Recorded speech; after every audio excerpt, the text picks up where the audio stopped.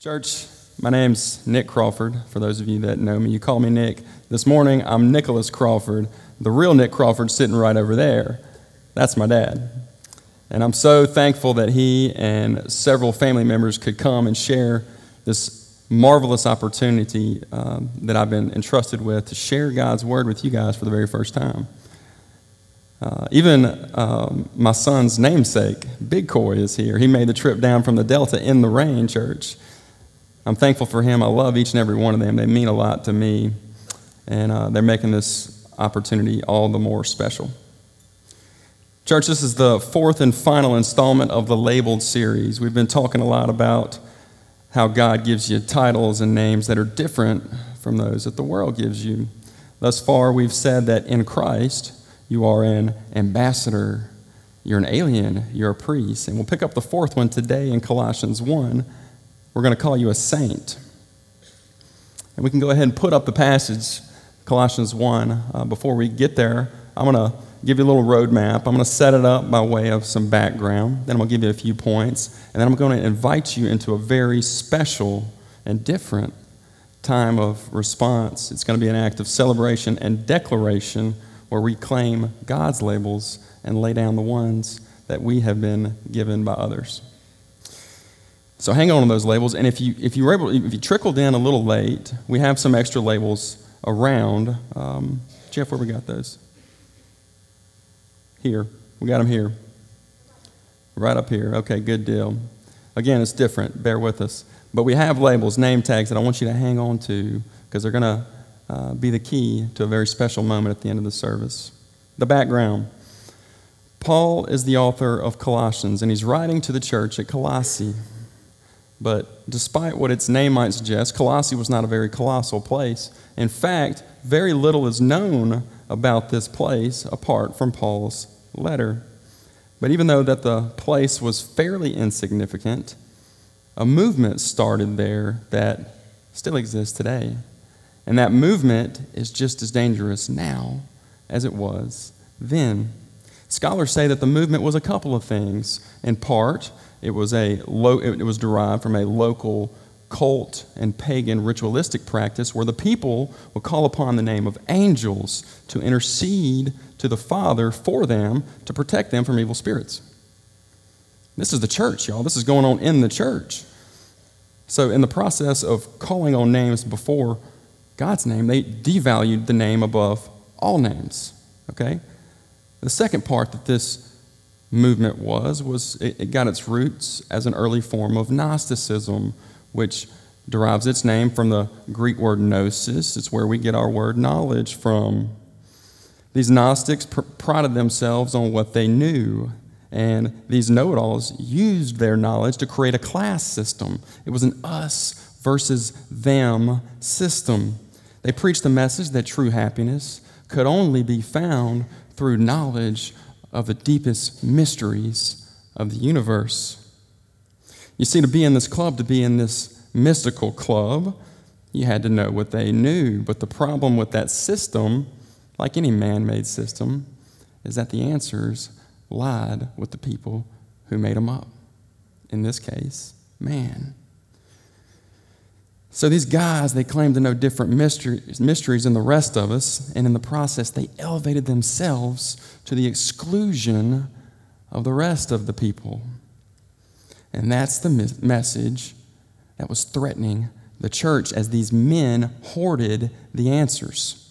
So it's into this tumultuous and chaotic scene of man-made mysteries that Paul writes his letter to the church at Colossae. And he did so to expose those teachings as false and to bring the people back to an understanding that the greatest mystery in the universe has in fact already been solved. Let's go to Colossians 1.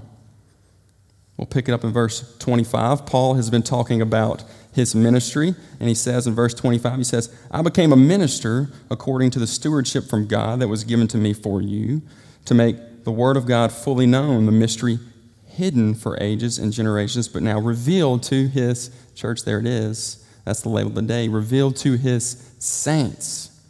To them, God chose to make known how great among the Gentiles are the riches of the glory of this mystery, which is Christ in you, the hope of glory. Him we proclaim, warning everyone and teaching everyone with all wisdom, that we may present everyone mature in Christ. Let's pray. Heavenly Father, thank you for this great privilege to stand here and share your word. Father, I pray that my words would be your words and that you would use them to penetrate the hearts of your church. Lord, I pray for an awakening in this place, that we would join together as we rid ourselves of the labels that have defined us for so long and take up the title that you've so richly given to us. Today, Lord, we're your saints. May we feel that deep within our souls, and may any who don't know your name hear your call and come to the throne of grace. Amen. Are you a saint? I'm not talking about the oversized men in tights who play ball down in the Superdome. And I'm not talking about the names of men whom so many buildings are named for around these parts. Think of the question, are you a saint? Because the answer speaks directly to the condition of your heart. Are you a saint? Are you a child of God? That mystery has plagued us for far too long. You see, we've listened to what others tell us. We've listened to things like this. You're not good enough. You don't do enough. You're unworthy. You're this, you're that. You don't know God. You can't know God because you're not of this certain mold. Church, lies, all lies. Now, I want you to do something with me. If you got a label, take it out. I got mine. If there's a pen near you, take it out too. Go ahead, pop your pen. And I want you to think about the label that's hung you up. What is it that you've called yourself? What is it that others have called you that has burdened you for so long? I want you to write it down. I'm going to write one down. Join me.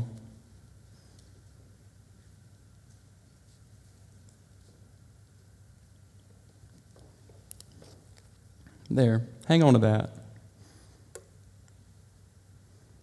I'll give you another second or two to write it. Now go ahead, take the sticker off and just pin it right here to your shirt.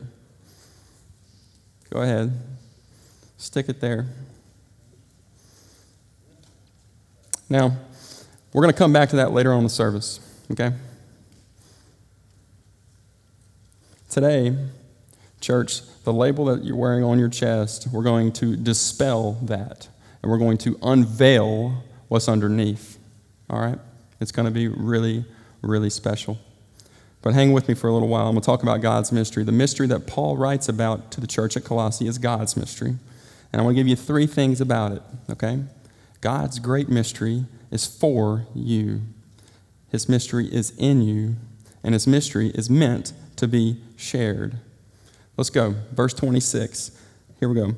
God's mystery is for you. Look at it. The mystery, there it is, hidden for ages and generations, but now revealed to his saints.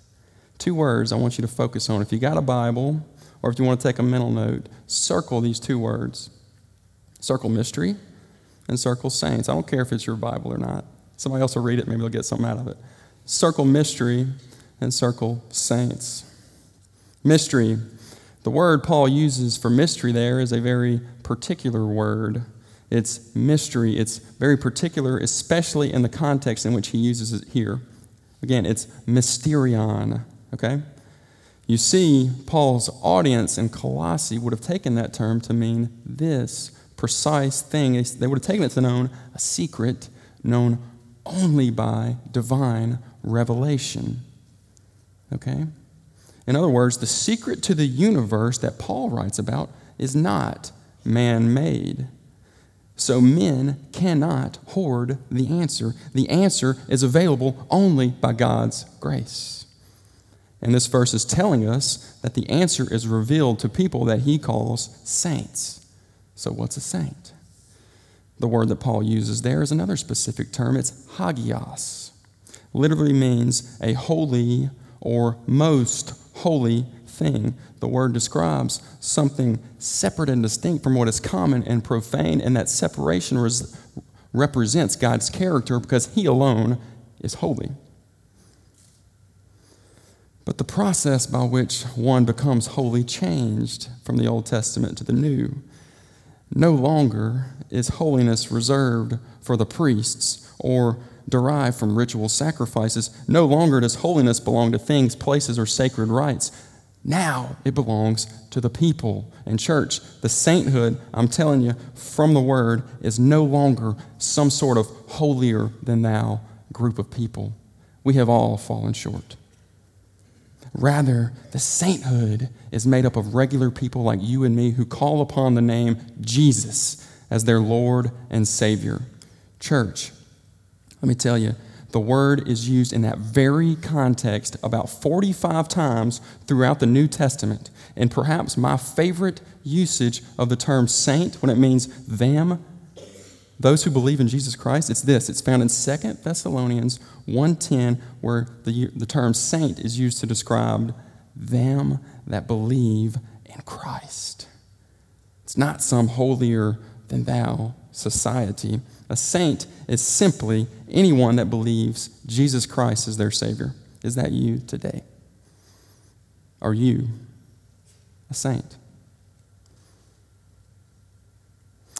Unsolved Mysteries. Anybody remember that show? Where's my 80s crowd? Who remembers Unsolved Mystery? We got some. We got some millennials back there probably have no idea what I'm talking about. And if I've lost you, I'm sorry. I hope you get the point. But that show was always eerie, and it weirded me out, but for some reason I always kept watching the show. You see, the format of the show was to leave you hanging. There was nothing ever resolved, hence the name Unsolved Mystery.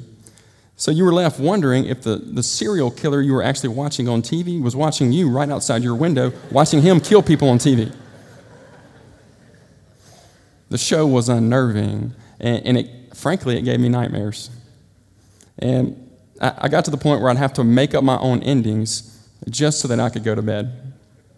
I'd think to myself, I'd be like, okay, yeah, the cops got the killer a couple blocks down the road. That ghost in the window, it was really just the drapes that were blown up by a floor vent when the AC kicked on. I would think of these things so that I could go to bed. And when I wrote my own ending, the mystery was no longer mystifying. I knew the rest of the story.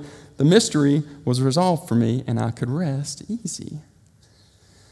That is the comfort we have in Christ. God's great mystery has been revealed to his saints, and if you know him, you know the answer to the mystery. We know the rest of the story because we know Christ. We know how he defeated the grave and how sin is crushed, how the gates of hell cannot prevail. We know the story. We know that death has no sting, and we can rest easy because God gave us the answer. Are you a saint? What if you knew Christ to be your personal Savior? Would it change anything for you?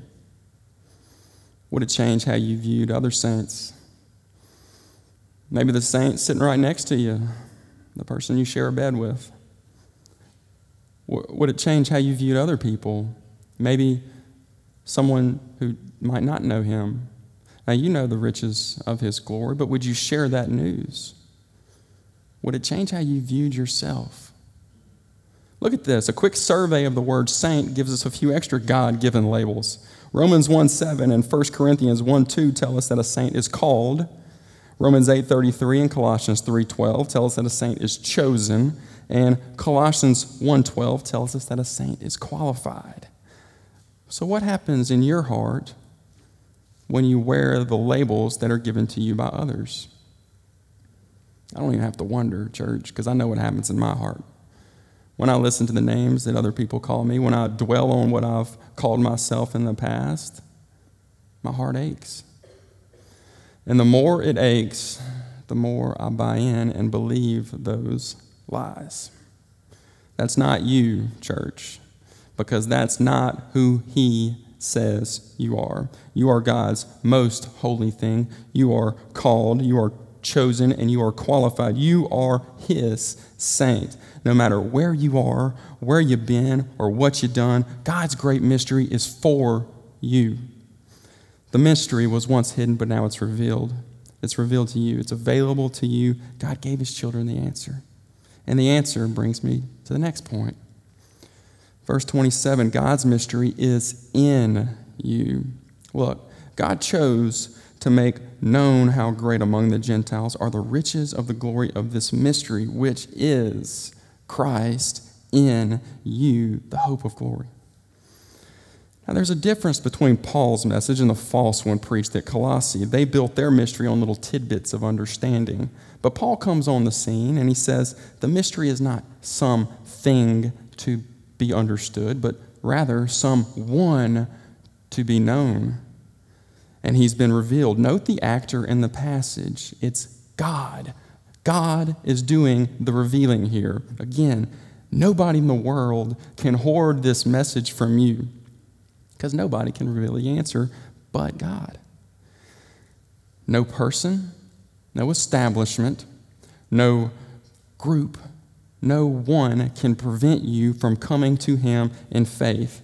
Is Christ in you? A couple weeks back, I got the chance to go to a conference. It was cool. It was a guys' trip, and for the first time in a long time, I felt like I was one of the guys. It was a fun trip. We had a great time, shared laughs, shared life on the way. And when we got to the place that we were going, we got to walk around town. We got to learn a little bit about each other. It was fun. But when we woke up the next morning, I realized something else, something different. You see, I didn't know really where I was going. I just knew it was some conference. It was called Catalyst. Apparently, Catalyst is a big deal. You see, it's attended from people all around the country, and this one was attended by as many as 12,000 people. And as we drove up in our minivan, they got live music playing. I'm greeted by a man on stilts, and I even saw Lady Liberty waving the flag. There was a buzz in the air, and I'm telling you, the buzz had caught my guys because I could sense their excitement as each and every one of them started railing off every character, every speaker that they wanted to listen to, and every musician they wanted to hear. But I didn't know any of those guys. I know a single soul. Never heard any of them. And as I'm listening to all the knowledge that my buddies were dropping, the lingo that they used, realizing that I'm way behind and not fast enough to catch up, I caught myself start hanging some of those labels on myself. I'm starting to think, well, I don't get it. I don't know what they're talking about. Dumb, inadequate, out of place, don't belong, you name it. It was on my mind. And I even started questioning as this thing started to spiral out of control in my head. I started questioning myself, what in the heck am I doing at this Christian leadership conference with all these people who look more Christian than I do? I didn't fit in. And right about then, as I'm having this crisis of identity, my buddy Topher starts gushing about this character named John Foreman. And I'd had enough. I was sick of not knowing what they were talking about because I didn't know John Foreman either. Didn't have a clue. So I asked the question, and y'all know the question. The question is the one that everybody else in the room knows the answer to but you. I asked that question to Topher, and this is why I love Topher Brown, because he had an easy target, and I gave him a softball, man. I mean, I just tossed it up there. He could knock it out of the park. Topher had an audience, too, and he could have cut me down at the knees, but he didn't. Topher was quite gracious to me, and he whispered softly so as not to embarrass me. He said, Nick, John Foreman, he's the lead singer of Switchfoot. I'm like, oh, Switchfoot. You see, even I knew who Switchfoot was. This band is huge. They're one of the few bands that actually transcended from the Christian radio scene to the rest of the radio scene. This band is big time. And in that moment, even though Topher was really nice to me, the message was starkly clear to me. I felt like the kid in The Sandlot, y'all know that movie, when he asked who the Great Bambino was. See, Topher said he's just John Foreman, but I'm hearing John Foreman is the Babe Ruth of Christian music. And I didn't know the guy. You see, I knew the band's music, but I didn't know the man who sang it. And that makes a difference. Church, we can get so caught up in the mystery of knowing all the answers that we can miss the man. That's what Paul's saying here. He's saying you don't have to know the lingo, the superstars, the key players. You don't even have to be in the club. You just have to know Jesus. You can get the lingo down later. You can learn who the key players are down the road. There's time for all that. You don't have to be an expert to know the man. Do you know him? Are you a saint? If you do know him, then you are a saint. And I want you to pay particular attention to the final point today. Verse 28, let's go there.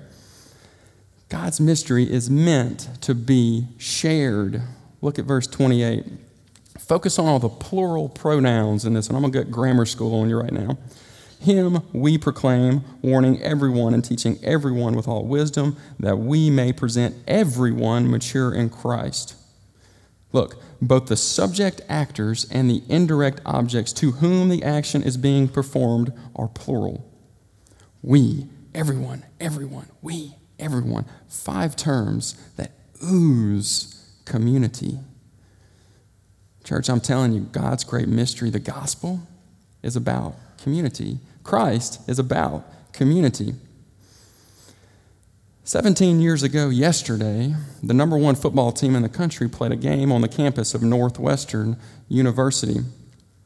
And guys, if you're a football fan, we may be in the golden age of SEC football, but the 90s belonged to the Big Ten. And if you were a fan of a Big Ten powerhouse, you were somebody. You looked down your nose at everybody, and especially at the little guys. No other conference mattered, nobody but your team and the Big Ten. And that was especially the case for the fans of the Ohio State Buckeyes of 1998. This team was preseason number 1. They were undefeated up to this point, and they were beating everybody like a drum. They had Joe Germain at quarterback, David Boston at wide receiver, and they had the meanest guy on the planet playing middle linebacker for them, and Andy Katzenmoyer. This team had All-Americans on the bench. They were loaded, their fans were all in, and guess what? They were well aware of it. Now, in the stands, there was a father and a son. The son was decked out, man. He had the silver helmet on, the red jersey, and his dad, and he was trying to get his dad's attention the whole game. He's tugging on his shirt. Dad. But his dad was one of those guys that, you know him when you see him. He's a guy that when he's at the game, the guy is at the game. You know what I'm talking about. Headphones on, arms folded. His back never even comes close to the back of his seat because he's on the edge of his seat, and he scoffs at everything. Can't believe that we let him get a field goal. Can't believe it. We let him get him a first down. Nothing is ever good enough. He cannot enjoy himself. So every time his kid would kind of tug on his shirt, his dad would swipe him. Focus on the game, son. It's out there. No, focus. But the kid was undeterred. He was determined to involve his father in this father-son experience. And just before halftime, the kid saw his chance. You see, he starts watching the scores update from around the country on the Jumbotron, and he saw a game that he felt sure would give him an inroad into his father's attention. It was a game played by 2 teams, both from the state of Ohio. And he says to his dad, he tugs on his dad's shirt, and he finally gets the man's attention. He says, Dad, look, Toledo is beating Akron. Toledo is beating Akron. And he looks up his dad proudly, expecting some form of praise for his astute observation. But that's not what he got. Instead, his dad takes his headphones off for the first time in the whole game, and he looks at his son square in the eyes, and he says, Son, listen to me. Listen to me real good, because I'm only going to say this one time. He says to his little boy, he says, there is only one team in the state of Ohio, and you are watching them. It's funny, Ohio State won that game, but his son left defeated. Church, can I just tell you, that's not the voice of the Father. It's not the voice of the Father. Do not buy into the lie that there's only one conference, one team, one group of people that matter. You see, the Toledos and the Akrons, they matter just as much as the Ohio States. The little guys, the outcasts, the guys that don't fit in, that don't measure up, and have been told no more times than they can count, they matter because they matter to God. Look, just think about who Jesus hung out with. The outcasts, sinners, tax collectors, prostitutes, the needy, the poor. Church, that's you, and that's me. And that's not the message that he left us with. He left us with a message of him, not one of us versus them. The message is not exclusive. It's for everyone. Do you believe that? If you're a saint, do you feel like you can share the message with everyone, to the little guys and to the powerhouses alike? But if you're like me, you might can get caught up in what you don't know. And you don't know the ins and the outs of your faith, so you freeze and you do nothing. And for the very same reason that I was nervous walking to the pulpit this morning, we are nervous sharing our faith because we're afraid to expose ourselves in what we don't know. But can I give you some good news? Can I tell you something that's really cool this morning? The message is a whole lot easier than you think it is. In fact, Paul sums it up in one word right there in verse 28. He says, him. Him we proclaim. That's it, Christ. I'm not discounting the importance of sound doctrine because the more you know about him, the more light bulbs go off and the more you can share with others about him. But what I am saying is this. The message is entirely complete in Christ. And he is in you. If there's anything in the world that you literally know better than everyone else, it's your own story. Your own personal encounter with Christ, that real thing that happened to you in conversion, you know that better than anybody else in the whole wide world. That's the message. That's Christ. And he died so that you wouldn't have to wear the labels that other people give you anymore. But when you buy into those ungodly labels, you are devaluing his sacrifice. Church, let's stop that. I need to stop that. Share your stories with everyone. Share the fact that you were once called another name, but now you've been given a new name. You are a new creation. You're a child of God. Trust me, church. Your story will intersect with the lives of anybody who's ready to receive Christ. And if he or she is ready to receive the Lord, your story will be the vessel that will take Christ's love to that person. Church, Christ is for you. He is in you, and he is meant to be shared. Let's share our stories as a community of believers. Let's share them in our community groups. Let's share them up in the baptistry. Let's share them in our homes, in the public. Let's be the church, and let's proclaim him. Let's pray. Father, too long we've listened to the names that others have called us. We listened to them for so long that we've even started to believe them ourselves. But you came, you died, you rose again to give us something else, something far greater, something inside us that moves us to holiness. You gave us a Savior. Father, help us lay down the names that are not from you and pick up the names that you've so richly given to us. Amen. Now, maybe you're sitting there thinking of all the times that you didn't fit in, you didn't belong. You weren't good enough to play on the best team or even play with the big guys. Maybe you're struggling with a crisis of identity. Maybe you're like me and you don't always feel like you're one of the guys. Maybe you've been struggling with this for a long time.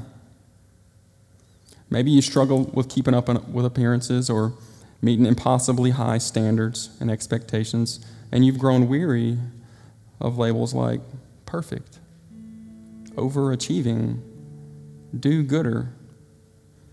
Or maybe you've been hurt by insensitive and hateful labels like fat, ugly, short, unpopular, weird, average. What about these? Do these hit you? Unworthy, unwanted, unable, unloved. Now, I want to invite you into a very special time of response with me. I'd like for you to join me in a special act of celebration and of declaration. And if you need prayer during this time, we got some people up front to pray for you. So let's do this. Come on, with me. Y'all go ahead, look down at your name tags. Look at them. And say, that's not me.